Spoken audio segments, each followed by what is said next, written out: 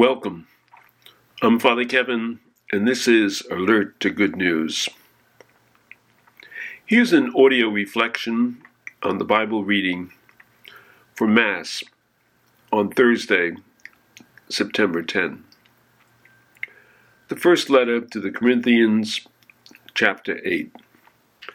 St. Paul reminds the Christians at Corinth that knowledge can easily puff us up, but love builds us up.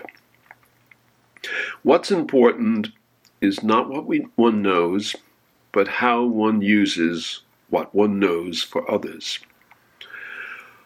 Paul then asks them to be sensitive to the consciences of one another in the community. For example, there's nothing wrong with eating meat sacrificed to idols per se, but if it scandalizes your brother or sister, then don't do it. Here's a question to think about. Do I try to give good example in my daily life? The Gospel according to Luke, chapter 6. In the Gospel, Jesus demands, love your enemies. If someone slaps you one side of your face, offer the other. Give to everyone who asks. How understand these radical demands?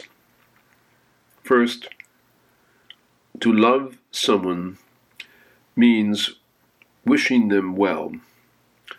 Second, these demands should be linked to Jesus' mission, preaching that the kingdom is here, but not fully here. We live in that tension between.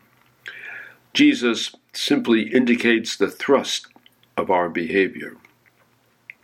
We can't give to everyone who asks, but we should try to be generous with what we have, whenever we can.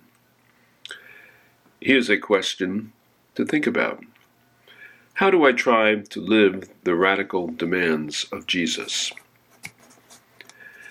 May the Lord bless you and keep you, and have a blessed day, and always be alert to good news.